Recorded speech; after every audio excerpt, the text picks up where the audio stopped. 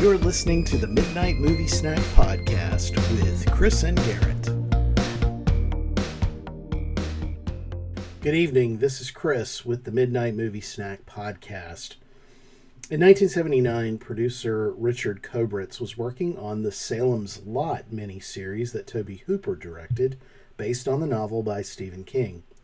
Listeners of the podcast may remember that last October we covered that miniseries. During production of Salem's Lot, Kobritz got to know Stephen King, and a conversation began about other works King had written that Kobritz might option for adaptation. King offered up two, Cujo and Christine. Now, Kobritz apparently wasn't a fan of Rabid St. Bernards because he chose to option Christine, the Stephen King tale of a 1958 cherry red Plymouth Fury with a mind of its own. When it came to directors, Kobritz wanted John Carpenter, best known for Halloween, The Fog, and The Thing at the time. Now, Carpenter had been in demand, and he was already working on a Stephen King adaptation of Firestarter. But production delays, which are fairly standard in the film business, opened a window for Carpenter to sign on to direct Christine. According to Carpenter, Christine was different for him as it was more of a job and less of a personal project, as was the case with most of his previous works. By this time, his remake of The Thing from Another World, known as John Carpenter's The Thing, had performed not so well at the box office and had generated some negative reviews. Now, although this movie would eventually be hailed as a horror classic, it's one of my favorites actually, and also considered one of Carpenter's greatest works. At the time, the bad press around The Thing cost Carpenter his directing gig on Firestarter, but since he was already committed to Christine, he moved forward with this particular King adaptation that we're looking at this week on the podcast. Christine was released in December of 1983, and it was a modest box office hit. It brought in box office receipts that were double the cost of the production. In retrospect, John Carpenter considered Christine not very frightening, but okay. He had high praise for the cast and crew, but in the end, Carpenter considered the film something that he needed to do at the time for his career. Join Garrett and me now as we talk more about John Carpenter and his movie Christine here on the Midnight Movie Snack Podcast.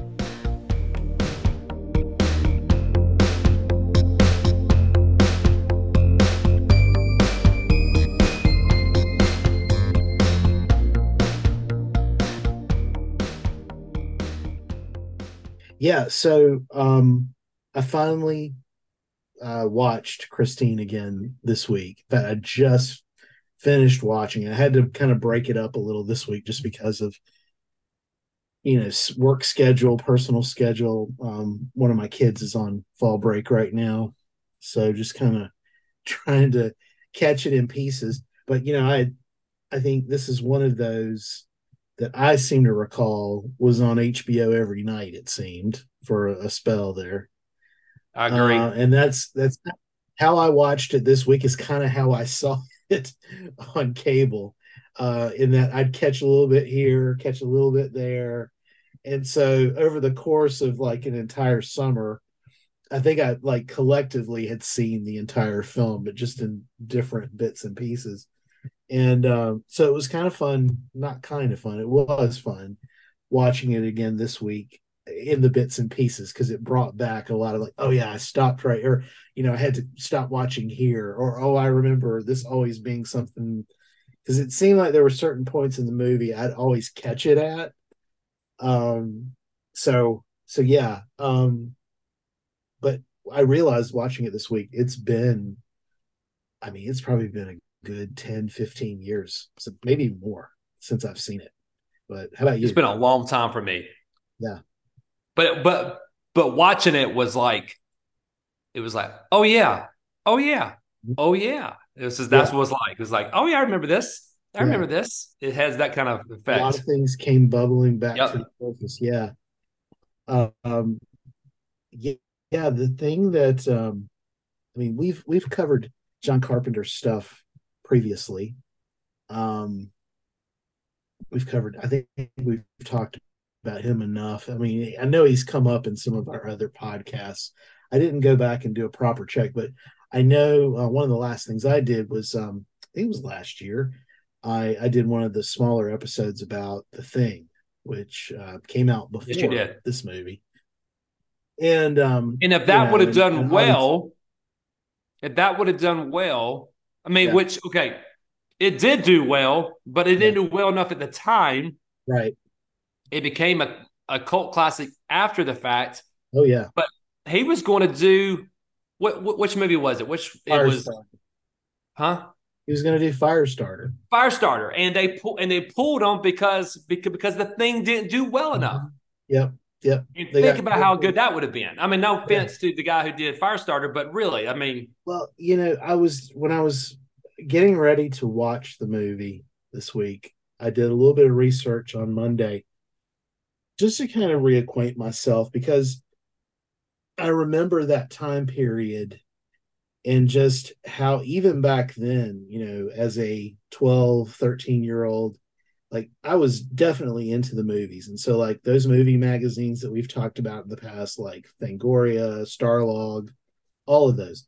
I was always reading those, like at the newspaper store, the place in the mall that sold all the magazines and comics. And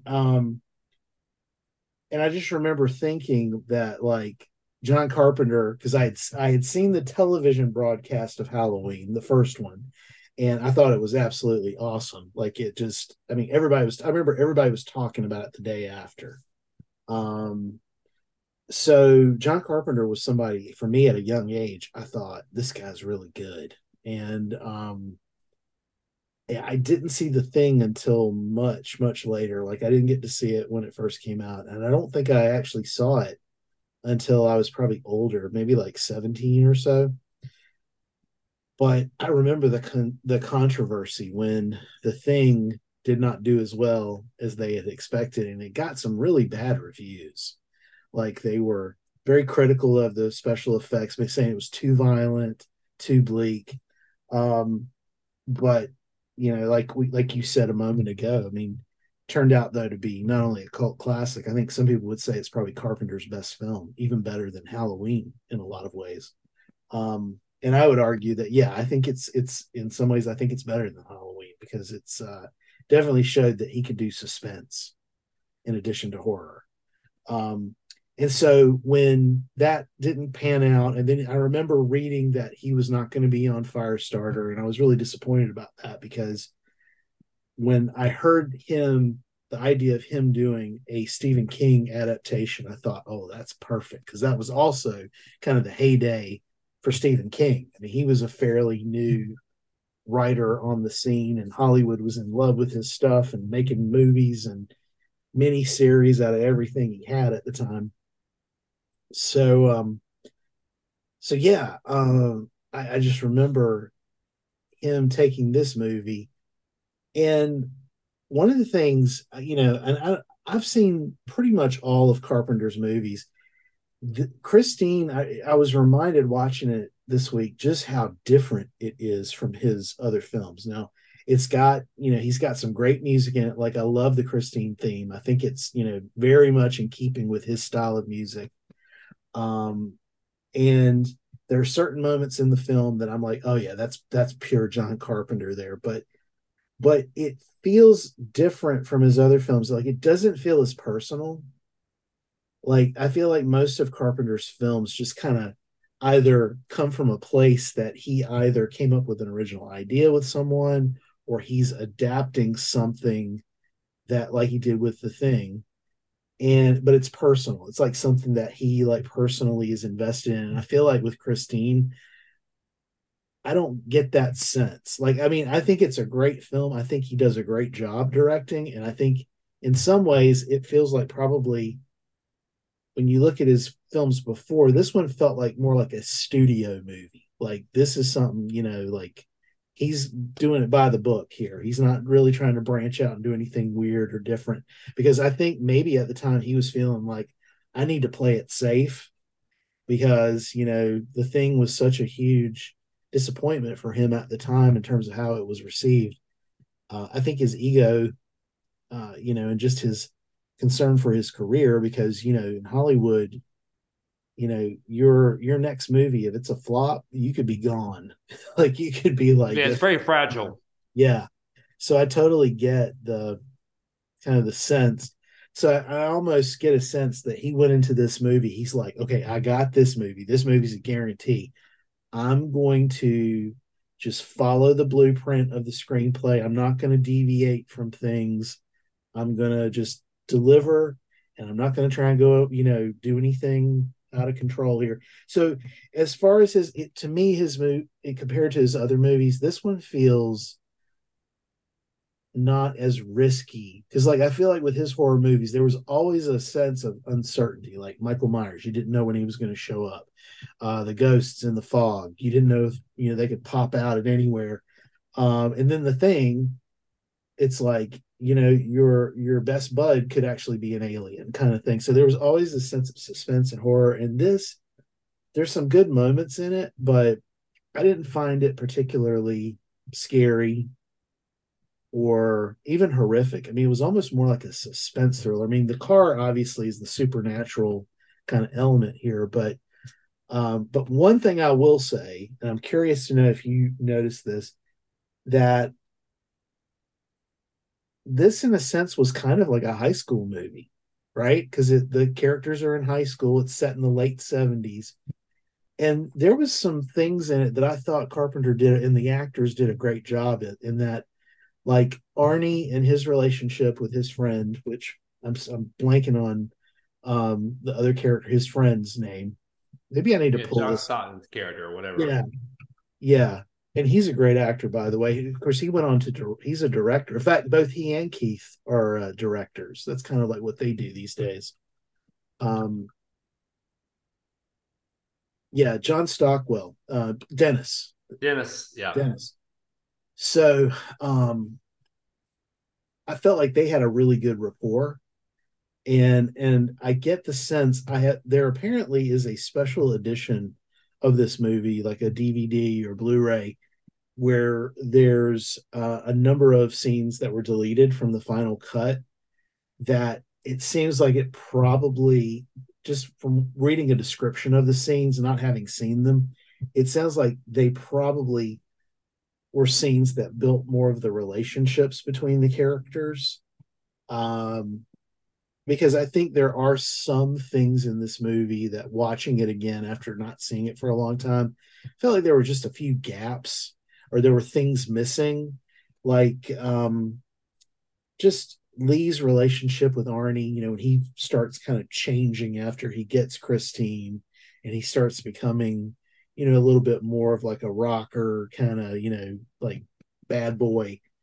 Like the relationship between him and Lee, it just felt like there's something missing here. There's some It scenes. jumped. Yeah. Yeah, It jumped quickly to yeah, that. Like what happened? Like right. Like I he thought that. changed way too quick. It was like they didn't show a great progression. It was almost like he was nerdy, and then it was like, oh, he's not. Right. Like, okay. And now he's dating this girl. Now they're kind of, Right. Yeah. It's like all of a sudden, yeah, it's like, yeah, yeah. It felt like there's some stuff missing here. yeah, there's something cut. Yeah, I agree. Yeah. But what they did manage to keep, I felt like was really good. Like I thought Keith and John, who play Arnie and Dennis, and I realized, I usually with these episodes I try to put like at the beginning kind of a overview for people who aren't familiar with the movie, and assuming that people who are listening to this have seen the movie. So if you haven't, I'm kind of like, why are you listening to us? Go watch the movie, because there's going to be plot lines and all kinds of stuff discussed in this. It has been around since 1983. I think the statute of limitations is run out on spoilers. Yeah. What? But He already dies? What? Well, what? yeah, exactly.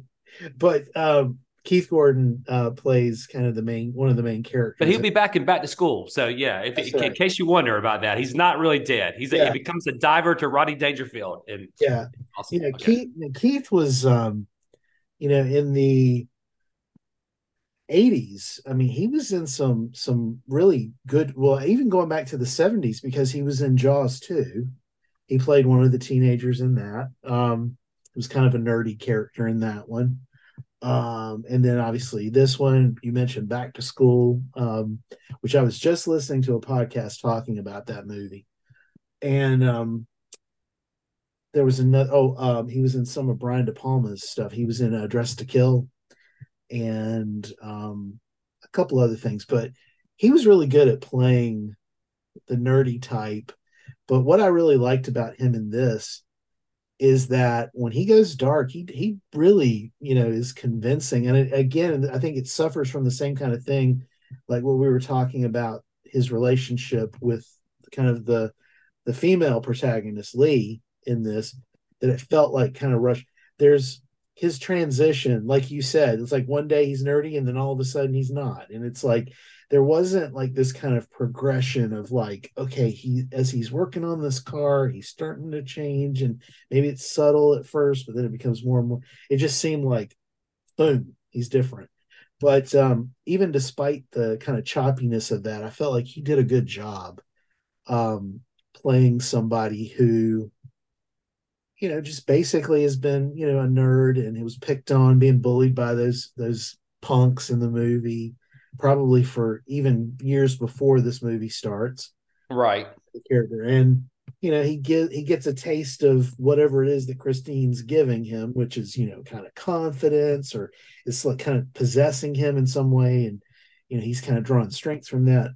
But I gotta say, like watching it again this week, like his death scene, I just felt I was like really bummed out. Like, on the one hand, like I think back when I first saw this in the 80s, it's like, well, of course he's got to die. I mean, he's a villain in this. I mean, the car is bad, yes, but it's like, you Yeah, know, it's he's a made him evil. Yeah. yeah, he's a participant in it.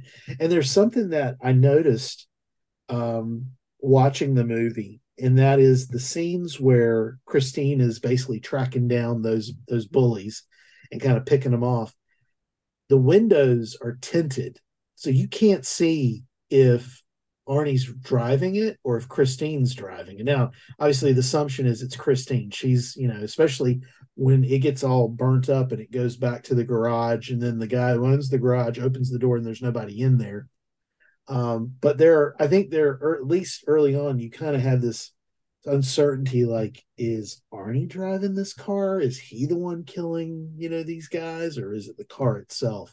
So I thought that was a cool touch, just because you could tell the windows were intentionally darkened. Yeah. Some of those things you could see the tint on it. It was like, this is pretty heavy tint. But yeah, so yeah, I think the acting in this was really good. And I something tells me that if Carpenter had come into this movie, like let's just say the thing was a success, he did Firestarter, and that was a success, probably in likelihood it would have been a huge success with him doing it. And let's say he got to do this one also. I think this would have been a longer movie slightly. I mean, it already is almost 2 hours. But I think there was just so much there because the actors are really good in this, I think, across the board. And even Alexandra Paul, who plays Lee, this was her first movie. And it shows. I mean, you can tell she's kind of, but I thought she was good for a first movie.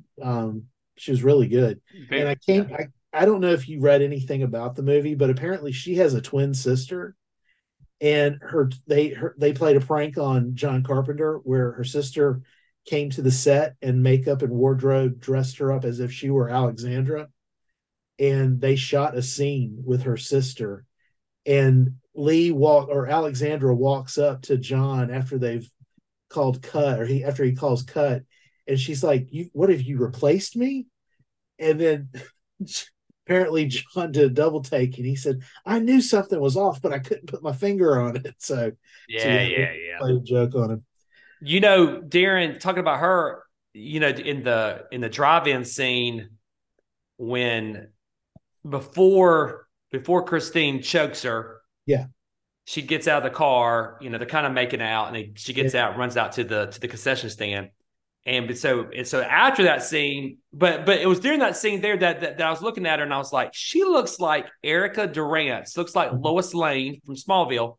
Yeah. When he takes her home and Yeah. they're having a conversation, dude, it could be. It was like looking at Erica Durant. It was like looking at Lois Lane from Small. You know, Those who don't know, she played Lois Lane in Smallville, and it looked just like her. It was think, freaky. I yeah, was like, wow. I think you actually answered a question in the back of my head. Like I was thinking that she reminded me of somebody, but I didn't put it together until you I said will put it side by it. side. I will have to I'll have to pull this out and like put it on our Instagram or Yeah. something and show people because it's amazing. Yeah. And did you recognize the old man at the beginning who sold Christine? Oh yeah, that's the next Macaulay Culkin's next door neighbor. Old And man Marley. Yeah, it was like right off the. I was like, I know that voice, and I was like, I know that man. That's who yeah, that. I was like, oh my gosh, which is wild. There's two John Hughes connections. Okay, that's the first one. Can you tell me the other one? Do you think you can catch it? John Hughes. John Hughes. It's a little stretch on the second one. On this first one was Oh, easy. I The know second one's a little much. Harry Dean Stanton. Harry Dean Stanton, who was in Pretty in Pink. The, there's three John Hughes connections. Okay, you're gonna have to give me the other one. I can't. The other one is the guy who was Mr. Darnell, Oh, that's right. Yeah, yeah, yeah. he was in Miracle on 34th Street, which people don't think about that being a John Hughes, but There's John a Hughes John wrote the Hughes. screenplay for that. That's right. And he was and what a great, I mean, he plays a great Santa Claus. Mhm. No, he's not Santa Claus. No, He's the judge. He's a that's judge. right. The judge. He's a judge. He's a Yeah, judge. the movie's about Santa Claus. So he's about Santa Claus, but Yeah. he's very likable Oh in yeah. that. I mean, Yeah. he's got a very common sense type of kind of likability in that movie, and it's like, and then he's like here, it's like he's all like grumpy and like, give me Yeah. one, I'll kick you out of this place, and I'll do this, Yeah. and you know, you kids, and you know, Yeah. That was the actor is Robert Prosky. He's a yeah, great. he's really good. He's a good actor. I mean, Yeah, he's a terrific character actor. Um, so there's one thing I have to mention.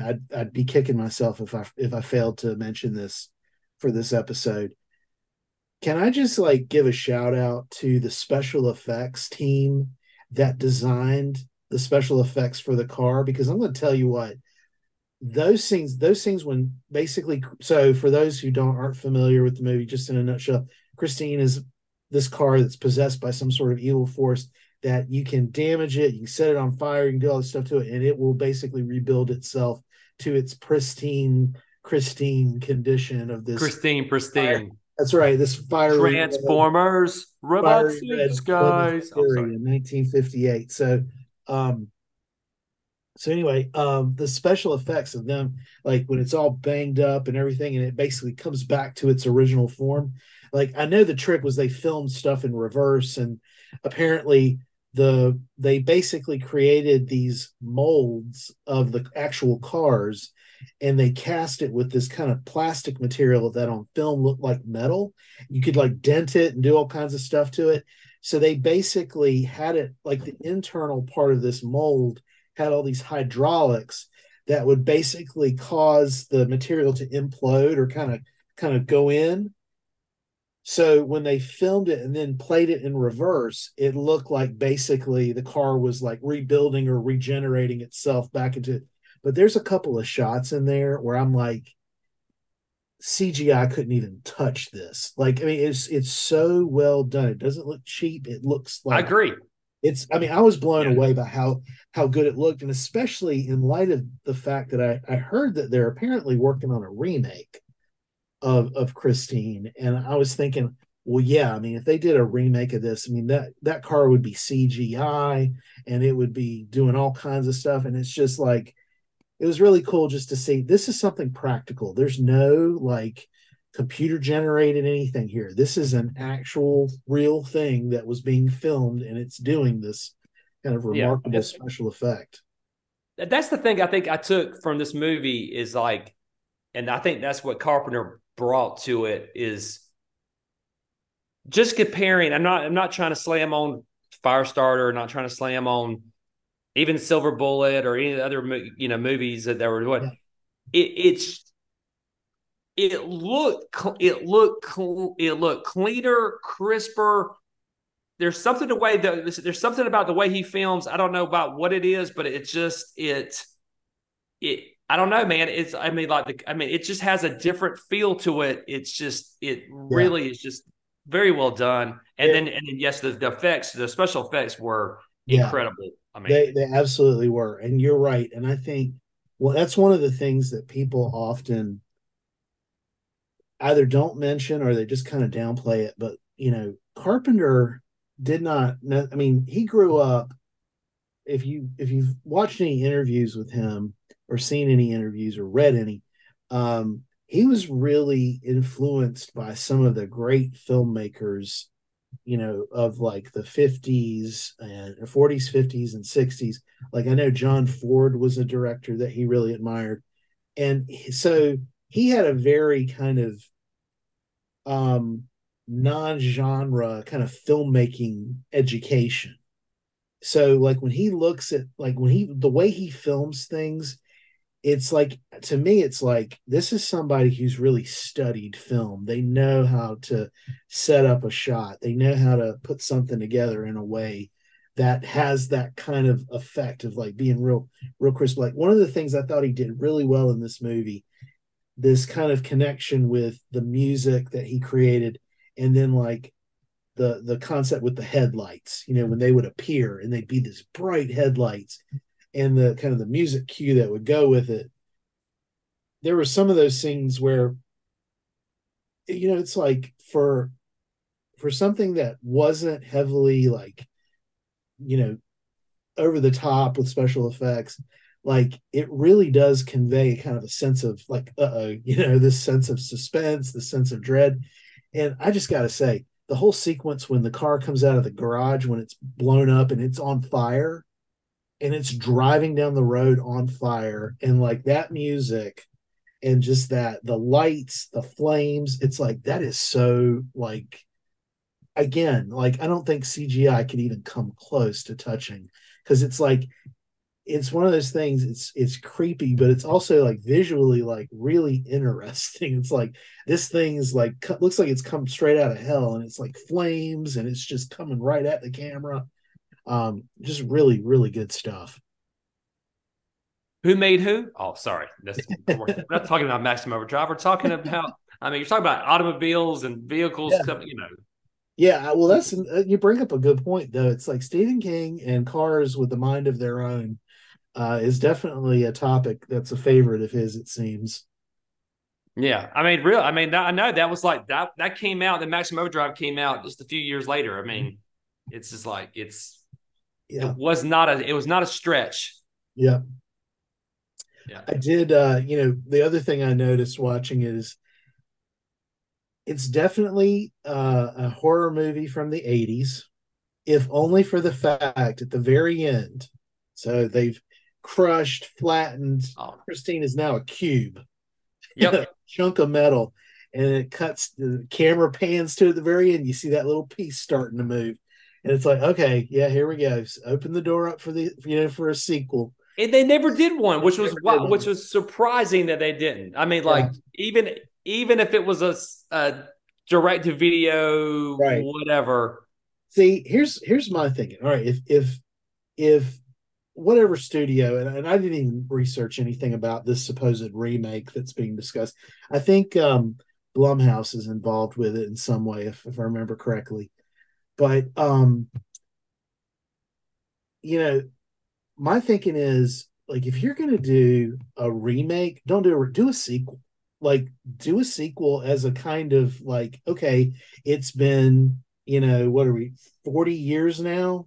Do a 40, requel? Is that what you're trying to tell me? yeah, exactly, a Do the requel. Scream 5 That's right. formula? What? Where it's like, maybe, Dennis is still, still alive, and, he's kind of still, kind of not mourning the loss of Arnie, but it's like that was it was a really bad time, and maybe like Christine shows up and now another young man is coming along or a young woman's coming along, and Exactly. you know, so I'm with. I think it's a brilliant idea because it's like it because it's you could pay homage to the original and you could still do something totally yeah, new. I mean, it could fit both of those things. I think you could yeah. still yeah.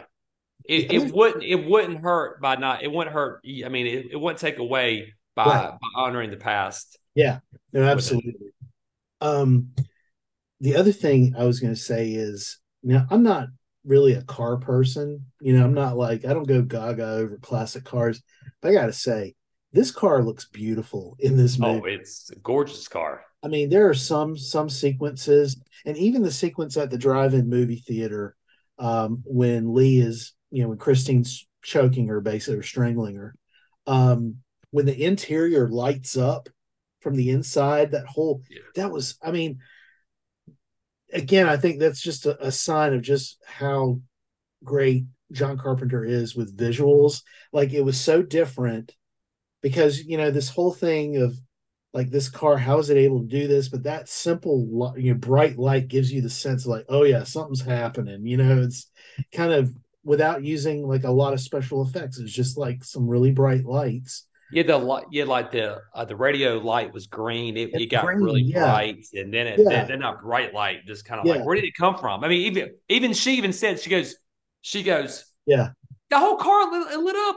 She was like it was doing something to me, and he was like, yeah, yeah. And it's just these little things that really convey a lot. I think it's just from what I was reading in the research I was doing, it sounds like, well, two things I read. One, Stephen King wasn't a fan of this adaptation. He kind of puts it in the same camp with The Shining, where he just felt like they didn't get it. They're kind of slow, they're kind of boring, kind of, which, I'm one of those that like, okay, it's not okay, it's not your book, but that's okay. It's an adaptation. It doesn't have to be. I, for one, like Christine. I think it's good. I don't think it's Carpenter's best.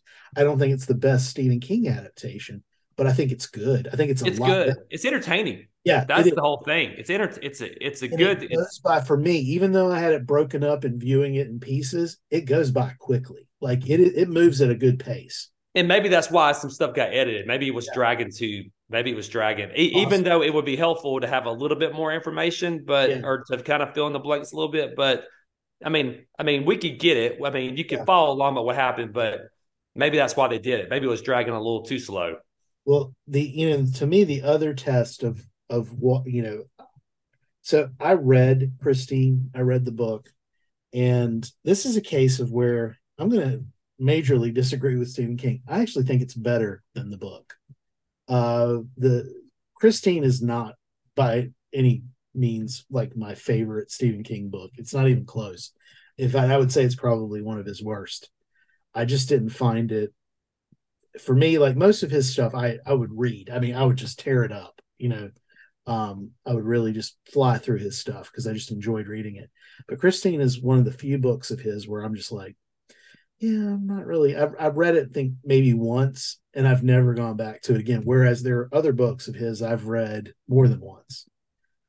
Um, Yeah, I so never read it, so I yeah. can't Well, make I an think the honest movie, assessment.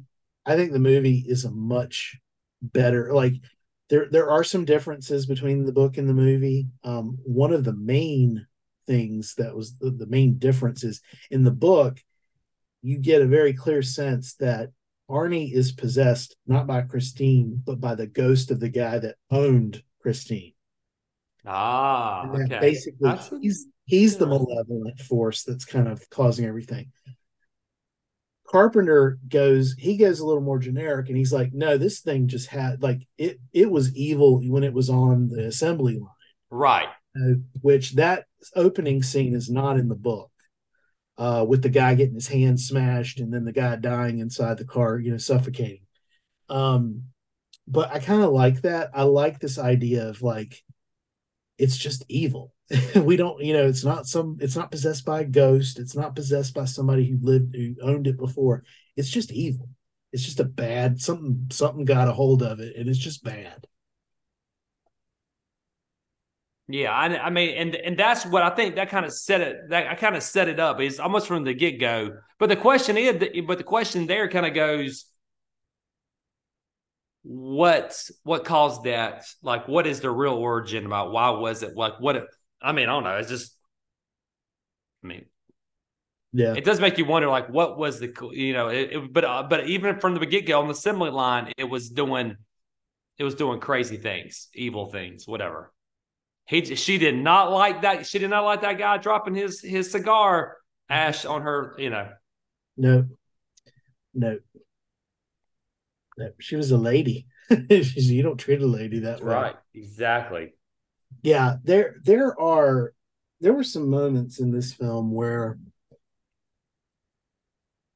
it's going to sound weird. I actually found myself rooting for Christine, and at the end, I was kind of like, I'm kind of bummed that they killed her off.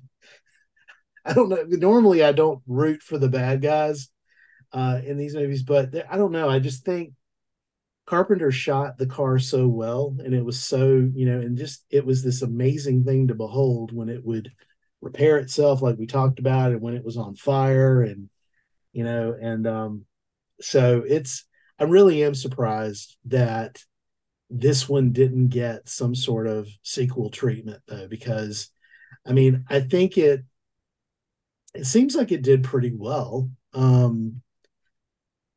I Yeah, I mean, didn't look at the numbers on it. I when I should have. look at it, so it was made for a budget of 10 million, but the box office it took in 21 million. So unless this studio, so this was Columbia, so unless they're like, well, yeah, we got 21 million, but the budget was 10, but we spent another 10 on advertising or marketing or whatever. So they're like, we're only ahead a million then, but I don't know. I remember this having television commercials and I want to say even radio spots, but I'm like, this movie did well for the studio, I would think. I mean, I get the Yeah, sense that, you I know, don't. I don't. I don't know. It and is it surprising. yeah, and it got decent reviews. I mean, there were some who really liked it, and which honestly, most of Stephen King's movies back then got that kind of response. There'd be some critics who would be like, "Yeah, this is really good. It's entertaining. It's faithful to King's work, or it's a nice take on it." And then you get some who would just absolutely despise it because they just thought, Stephen King is not, he's not an author. He just writes this horror nonsense. Like nobody took him seriously, I guess. Um, Yeah. but And like 40 years later, here he's mhm, still putting out stuff. mhm. People are still making movies and That's TV right. shows and He's everything else. laughing all the way to the bank. So it's like, Yes. Oh, yeah, you can keep your bad review. It does not hurt him at all, kind of thing. But yeah, it's interesting though, the research, just reading about kind of Carpenter, his take on the movie, and I think he has said two things. One, that he took the movie because it's kind of like everything else around it was like crashing, and he's like, I got this. I'm gonna do something with this. But his general opinion was that the movie was okay. It did okay. It's like the cast was great, and it was a good cast, so it was a fun movie to make. It was easy. There wasn't anything tough about it. But he's like, and it did okay. So people have been nice about it. That's great. So I don't really get a sense that this was like his baby, that he like, oh, I love this movie. This is, very personal. I think it was just, this is a job I've been given, and I'm gonna try to do my best to knock this one out of the park. I think you And did a great job. I yeah, really I do. think he did too. I Yeah, think it's I do too. I think I'll go so far as to say that, to me, and I think you kind of were getting at this a moment ago, maybe this is what you were saying, is that when you look at the King movies that have come out up to this point, to me, this one looks the slickest and the most professional. Like everything else before, not that those things look bad, but I don't know, this just had a polish on it that I just felt like, okay, yeah, this takes it seriously. This takes King seriously.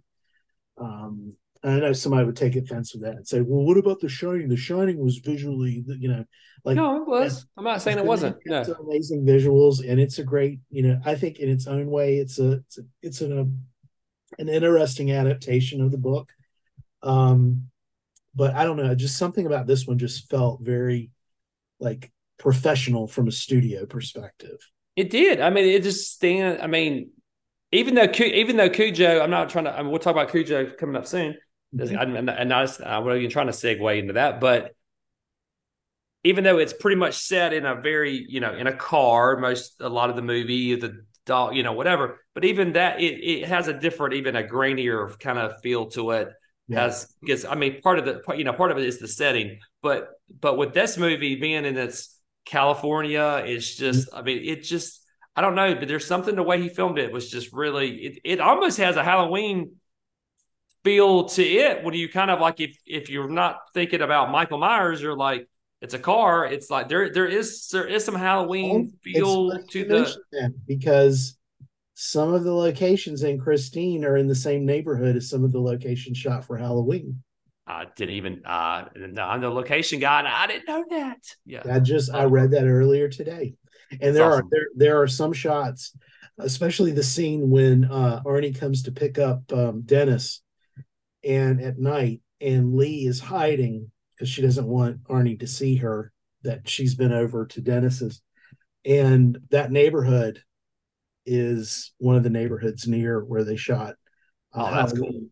And then I even think the house, Arnie's house, that neighborhood, I remember thinking that looks a lot like, and I looked it up and it was like, yeah, they were shot in the same neighborhood. So yeah, it definitely has, it kind of captures that vibe as well.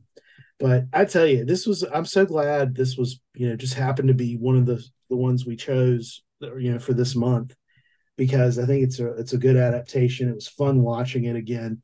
I definitely think it's one that if anybody hasn't seen it and is a fan of Stephen King or a fan of John Carpenter, you should totally watch this movie. Oh, It's worth the yeah, time. I agree. And I mean, I know some of this. I think this is nostalgia for us, for that we were both. I mean, I think this should be stated for our audience listeners is that we were teenagers in the 80s Mhm. during this time frame, and this is like and like you mentioned right at the get-go that this was on HBO a lot, Yeah. and that's how I saw it the same way. And it's like this was like close to my introduction to Stephen King. This For a lot of Silver people. Bullets. I Mhm. mean, Fires. All that was in it. So going back to what we did last week with Cat's Eye, when I saw Cat's Eye, I was kind of like, this isn't. I mean, even though Christine makes a cameo appearance, which we mentioned last week, Yeah. it still is like going. It's kind of like this is not. This isn't even Chris. This isn't even as intense as Christine. Yeah. And, it's just that's what I'm. And even though Silver Bullet has the werewolf, and that's fun. It's a different take on different things or whatever. But still, it's just kind of one of those things of. But it's still. I think it holds up. I think that's the point I'm trying to make. It holds up. Absolutely. It still is a good movie. Absolutely. Definitely.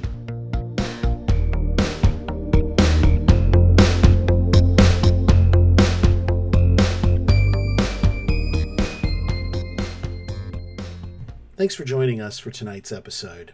Next week, a very Stephen King Halloween continues with another King adaptation from 1983, the one producer Richard Kopritz didn't want, Cujo. Until then, keep up with the podcast on Instagram at the Midnight Movie Snack Podcast. If you like this episode, be sure to like, subscribe, and tell a friend about us. We'll see you next week.